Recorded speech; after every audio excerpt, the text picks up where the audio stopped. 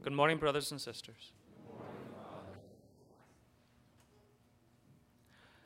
I had been struggling pretty much all week with this gospel reading, not because I didn't understand the individual components of it, but I didn't see how it all fit together. There are two main parts to this particular gospel. There's the first part in which the apostles ask the Lord to increase their faith, and then he tells them, if you had faith the size of a mustard seed, you could say to this mulberry tree, be uprooted and planted in the sea, and it would obey you. And then he seems to change directions completely and point out to them that if you had a servant who was out working in the field all day, and then they came in, would you have them sit at table and serve them? No. You tell them to put on an apron to serve you dinner. They can eat when you're finished. And should you be grateful to them for their service? No. They deserve no gratitude because they only did what they were told to do. Jesus says that's the way you should be. So what do these two seemingly unrelated stories of our Lord have in common? The only thing that I can notice is authority. The underlying theme connecting the issue of faith and the size of the faith and the power of that faith. And the other story is authority. Obviously, Jesus says if you have just a little faith, you'll have the authority to command a tree and it will obey you. Should you be grateful to the tree for being obedient to you? No, you have the authority. The authority belongs to you. You have it by right. And therefore, the tree has to obey. That's if you have authority over trees. In like manner, just because someone is your servant doesn't mean you owe them gratitude. And we're not talking about an employee. We're talking about a relationship between basically master and slave. They have to work for you. You own them. Now, what does authority have to do with faith? There is another story in the Gospels that you might remember when there was a centurion, a wealthy soldier, who had a slave who was very valuable to him, and he was sick and he was dying. And he sent word to Jesus. He knew that Jesus could heal. He had the authority. He heard many stories, maybe even saw accounts of Jesus doing it. And so he asked for Jesus to come and to heal his servant. And when Jesus was on his way, he sent another servant, and he said, "No, Lord, I'm not worthy to have you come into my home. Just say the word, and my servant will be healed. That's all you have to do. Just command it, and it will happen." And so our Lord did, and the servant was miraculously healed at that moment. But the soldier said, all you have to do is command it because I understand the nature of authority. Right? I tell my soldier to go do this, and he does it. I tell my slave to do that, and he does it. Because I've got the authority. All I have to do is command, and I'm obeyed. And in response to this statement, Jesus says to all the Jews around him, in all of Israel, I have never seen such faith.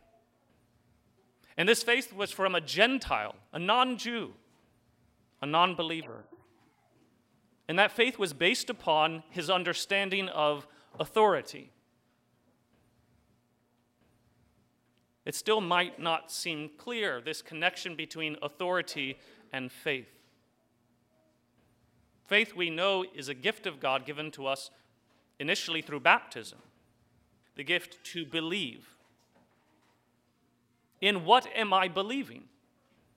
In what am I putting my faith? I'm putting my faith in the authority and therefore the power of God. That's the connection.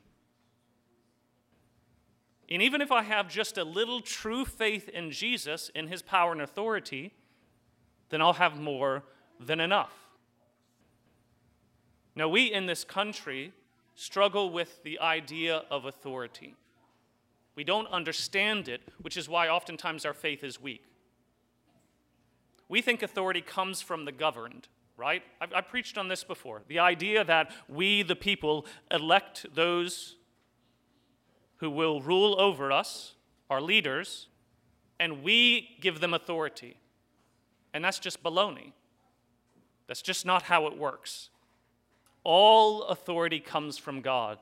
And when anyone has any authority, it's because it came from God. You and I can't give authority to anyone unless we already possess it. For example, if I choose some parishioners to catechize, to be catechists of your children, well, where did they get the authority to teach? It came from above. I gave it to them. Otherwise, they couldn't do it. Where did I get it? I got it from the bishop. He gave it to me when he laid hands on my head and ordained me and appointed me pastor of St. Dorothy's. Where did Bishop Jugas get it over the Diocese of Charlotte? From the Pope. Where did the Pope get it? From Christ. All authority has to come from God, even secular authority. Just because in this country we can elect our officials doesn't mean we give them authority. We simply choose the one to whom God will give authority to rule over us. But the reason in this country and in many others we resist that belief is because we want to hold on to the idea, if I'm the one who gives authority, then I'm the one who can take it away. So I don't have to obey you. I take my authority back. Again, that's simply false. Whether I elected someone in government to rule over me or not, since I didn't give them the authority, I can't take it away either. And since I can't take it away, I can't choose to disobey on my own. First and foremost, in all things, right order and justice are what God expects of us. And if we don't understand how they work by His design, then how can we be expected to have faith, since faith is based upon that premise? I can trust in the Word of God because He has authority, He has power. Jesus proved this by His miracles. It's one of the reasons He performed so many. It's also the reason why He said to Thomas after He rose from the dead, "Blessed are those who have not seen these miracles and still believe." They didn't need supernatural signs to have faith in the fact that I am the Lord. And when I say something, it is true. It will happen.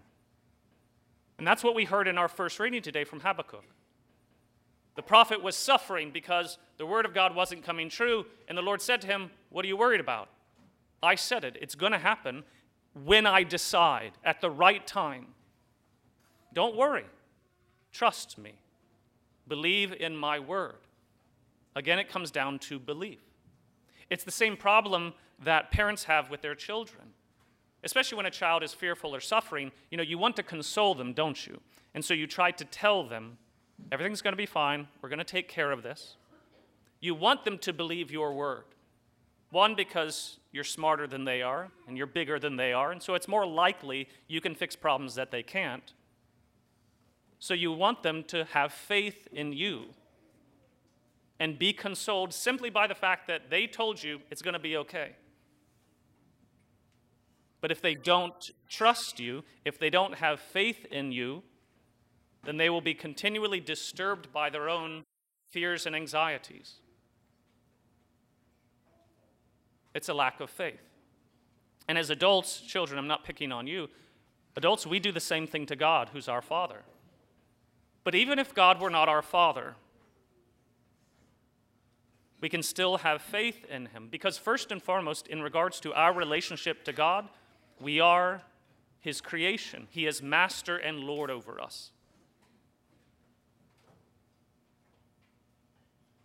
We become so anxious and worried about the things of this world and the bad choices that people make that cause us suffering, and our bad choices that cause others suffering, as if we are really in charge, as if what little authority we may possess can do any real damage or hinder the authority and power of God.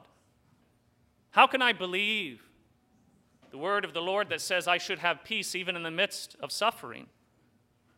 How can I believe that? Well, the question is, do you believe God or not? That's the real question. If you think God is a liar, then fine, go on, continue to be anxious and worried and fearful of many things. Now, why does our Lord say to the apostles that even if you just have a little faith, you'll be able to say to this mulberry tree, be uprooted and cast into the sea? The apostles ask for an increase of faith. Isn't more faith better than less faith? It would seem that way, right? I mean, if I've got a little and that's doing good, I'd like to have more. That's not what Jesus says. He's telling the apostles, he's telling us that you only really need a little faith. You don't need a whole lot. Well, what about those of us who do have at least a little faith? What's the problem? Why are we still struggling so much to trust in God? It's not because we don't have faith. It's got to be for another reason. And for a long time, I struggled to understand this. But then the Lord showed me that the problem I have with my faith is not that I don't have it, and certainly not that it's not great enough. It's that there's too much other junk in my mind that gets in the way of my faith in Christ. It's the same thing, again, a child does with their parents. When you say, look, it's going to be okay, and the child immediately says, yes, but. Yeah, Mom, Dad, you can say that, but what about this? But what about that? They think in that moment that they understand something you don't understand. So they're going to overcome your reason, your logic, by their arguments. Again, we do the same with the Lord. We say, yes, fine, you're God, you're good, you love me, fine, I believe all that, but. And then fill in the blank with whatever you want to disagree with God about. Either he's God, all-powerful, and every word he says is true, or he's not. There's no middle ground here. So our difficulty with faith is not so much not having it, but our minds being filled with other things that are getting in the way. Remember when Jesus says, we are like the ground that needs to receive the seed of truth, the gospel truth that he wants to plant in our minds and hearts. But there's a problem with the ground because a lot of times there's rocks in it and seeds can't grow well, plants can't grow well when it's rocky soil. Or maybe there are weeds or plants that just are in the way. So what you have to do to make the ground fertile is you have to till it, pull up the weeds, remove the plants, the unwanted ones, and get rid of the rocks. In our own minds and hearts, there's so much junk in the way that it's killing the faith that's trying to grow day by day. I want to believe, but. It's all of those buts. So how do I get rid of it? Well, first and foremost, you have to learn to avoid those things in your life that constantly lead you to doubt your faith in God. The news is a great one, right? How many times have parishioners come to me and said, oh, Father, I'm anxious and worried about many things, blah, blah, blah, blah, blah. And I always ask the question, do you watch the news? Oh, yes, Father, religiously. Oh, yeah. You need to stop watching the news. It's not helping you. He said, but I need to know what's going on in the world. Really? Really? You need to know what's going on in the world. Why? What good does it do you? How does it help you in any way except fill your mind with worrisome things that you can do nothing about? Well, I at least need to understand politics because, I'm going to have to vote when the time comes. Really? You need to understand? I don't even care. Honestly, I just go on those Catholic websites and ask them, who am I supposed to vote for when the vote's up? They do the research. That's their job. I don't have to worry about it. Takes the pressure off of me trying to figure things out. I don't have the time for that, and I certainly don't want to be focused on it. God will give those professionals the grace to deal with it so as to give me the right information. Just make sure it's a good Catholic website, I constantly fill my mind with the anxieties of things that are totally beyond my scope, my ability to influence. And then I expect God to give me peace about them. And the Lord says, no, I don't want you to know about them at all. You say, wait a minute, Lord. I mean, I have an intellect, I have a mind. Shouldn't I know as much as I can? And the only answer to that is to go back to Genesis, when the Lord created Adam and Eve. If you remember, original sin was that they ate of the fruit of the tree of the knowledge of good and evil. The knowledge of good and evil. That was the original sin that has tainted us all. Our desire to have knowledge not just of good, but also of evil. Did you know God has no knowledge of evil? God doesn't know evil at all. Doesn't know it. The knowledge of evil doesn't exist in his divine mind. How is that possible when he's the judge of heaven and earth? When he can distinguish right from wrong? Well, the truth is actually very simple. Since God is truth, and therefore knows truth perfectly, anything that doesn't conform to that truth has to be non-good, therefore evil. So he doesn't have to know evil, he has to just know what good is. Our problem is that we know too much evil, not only by personal sin that needs to be confessed and removed, but also just filling our minds with all of the evil things that people do in the world. So one of the things that used to cause me the greatest distress in my life, knowing all of the horrible things that people do and the horrible sufferings that others endure because of it. I used to have so much anxiety and fear and concern, especially when it was somebody I loved, somebody I was close to that was suffering or had suffered these things. And I kept thinking to myself, how could I ever find peace knowing that they're suffering so much, knowing the evil that was done to them? How could I ever find peace? Did you know that God, in his divine nature, always has peace? He's never disturbed when any of us suffer, regardless of what the evil is. One of my favorite subjects is Trinitarian theology, so it's understanding our God. And there's not really a lot that we know about God definitively, but there are certain things we do know for sure that the church teaches us came from Jesus Christ. Our God is three persons, one being. He has one intellect and one will. He's all-knowing, all-powerful, and all good. He's eternal. And that he's simple. God is very simple. He's not complex. He's not composed of parts. And because he is perfect in himself, he cannot change. Since he cannot change and he's perfect in himself, he can't change just because you're suffering, because he's already perfect. And if he's perfect, he's content. He's at peace within himself. Does that mean he doesn't care about you? No. It just can't affect him, because he is the truth. And once I learned this, I was a little frustrated at first. I was like, well, that's a little unfair. I have to suffer over everybody else's suffering. Why don't you?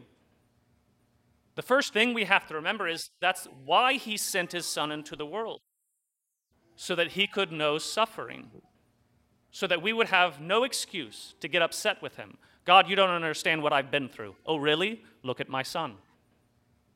He suffered more than you, and he did so virtuously.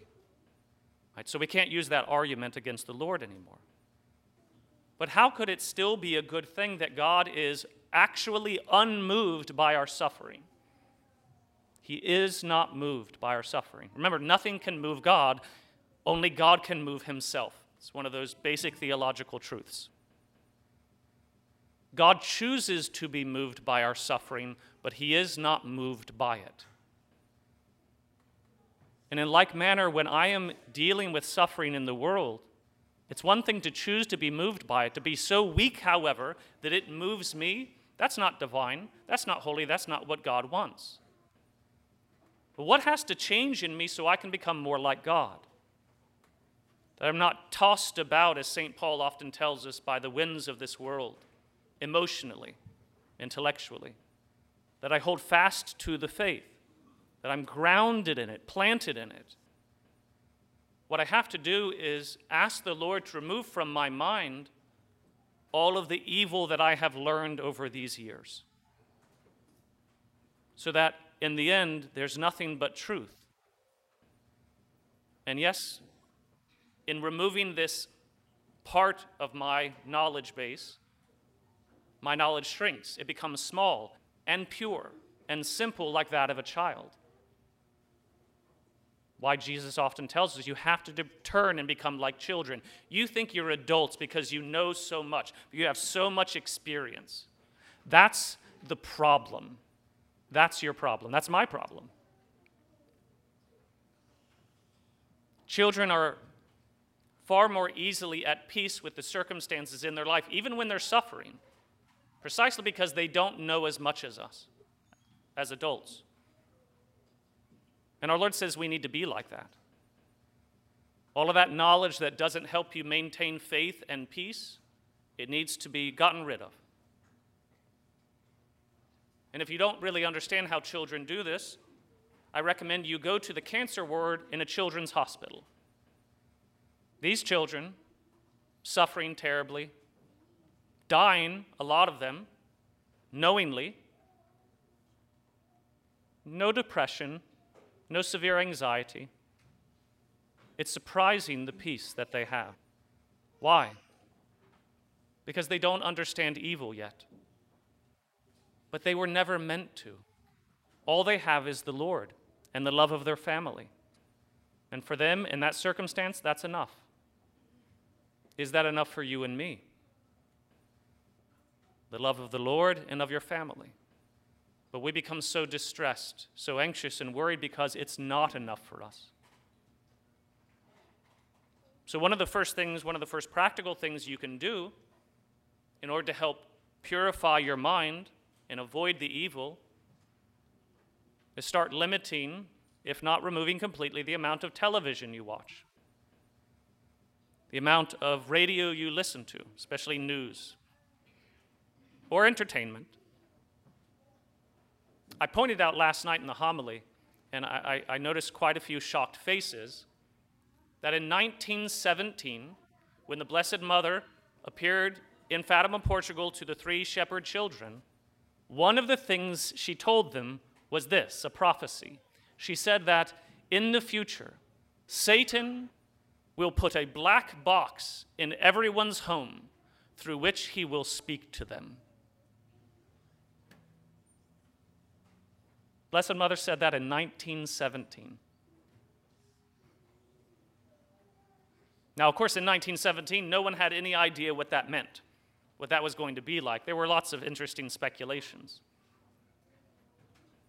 The Blessed Mother also said in Fatima that Satan has cast a web over the world to ensnare it. Web. Interesting. Many have said it's fascinating that that's what we call the internet, the World Wide Web. And yet, this media access that we have even on our phones, and you know this, is probably one of the biggest problems in regards to our faith in Christ, because it fills our minds with so much information and knowledge that is hindering our faith. I'd say so much of the media is like the fruit of that tree of the knowledge of good and evil. The Lord never wanted us to eat of it. All we have to do is know the truth, like a child in its simplicity. And everything else in life becomes far more clear. But it's a difficult temptation to resist the allure of multimedia. I speak for myself. I'm preaching to the choir up here today. I struggle with this too. It's very tempting. It's a good way to relax. When you're tired and exhausted, just veg out in front of the TV. But it's something we all have to struggle with and learn to resist more and more. I don't think that having a TV or a radio is an intrinsic evil. I'm not worried about that. But if it's not carefully governed and monitored, it will only do harm. And that's the same for phones. So parents, you need to have locks, electronic locks on your children's phones, on the televisions, and on the computers. You never give them free access. If you do, the rest is all your fault. I'm the one who has to sit in confession and hear everybody's sins. And so many of them could be avoided by avoiding those things, being more careful at least with them.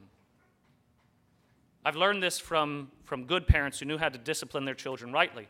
If they did give them a cell phone, they didn't give them like free internet access on the phone. I mean, that's just too dangerous. It's giving a loaded gun to a child.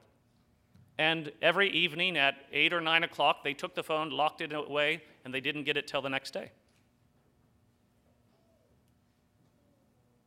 They regularly checked up on their Facebook pages, their Twitter pages.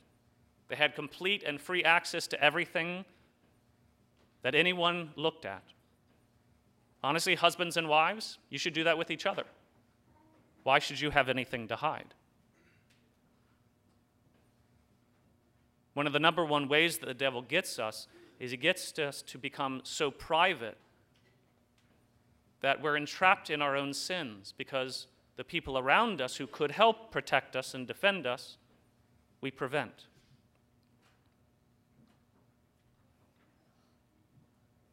This idea of a right to privacy is not a God-given right. It's not a God-given right. Children, I'm sorry to tell you, none of you, not even teenagers, have a right to privacy.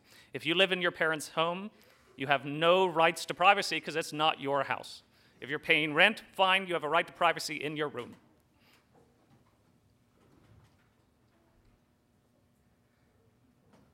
We're not meant to be so private because we need the help of one another in order to avoid these temptations, these near occasions of sin.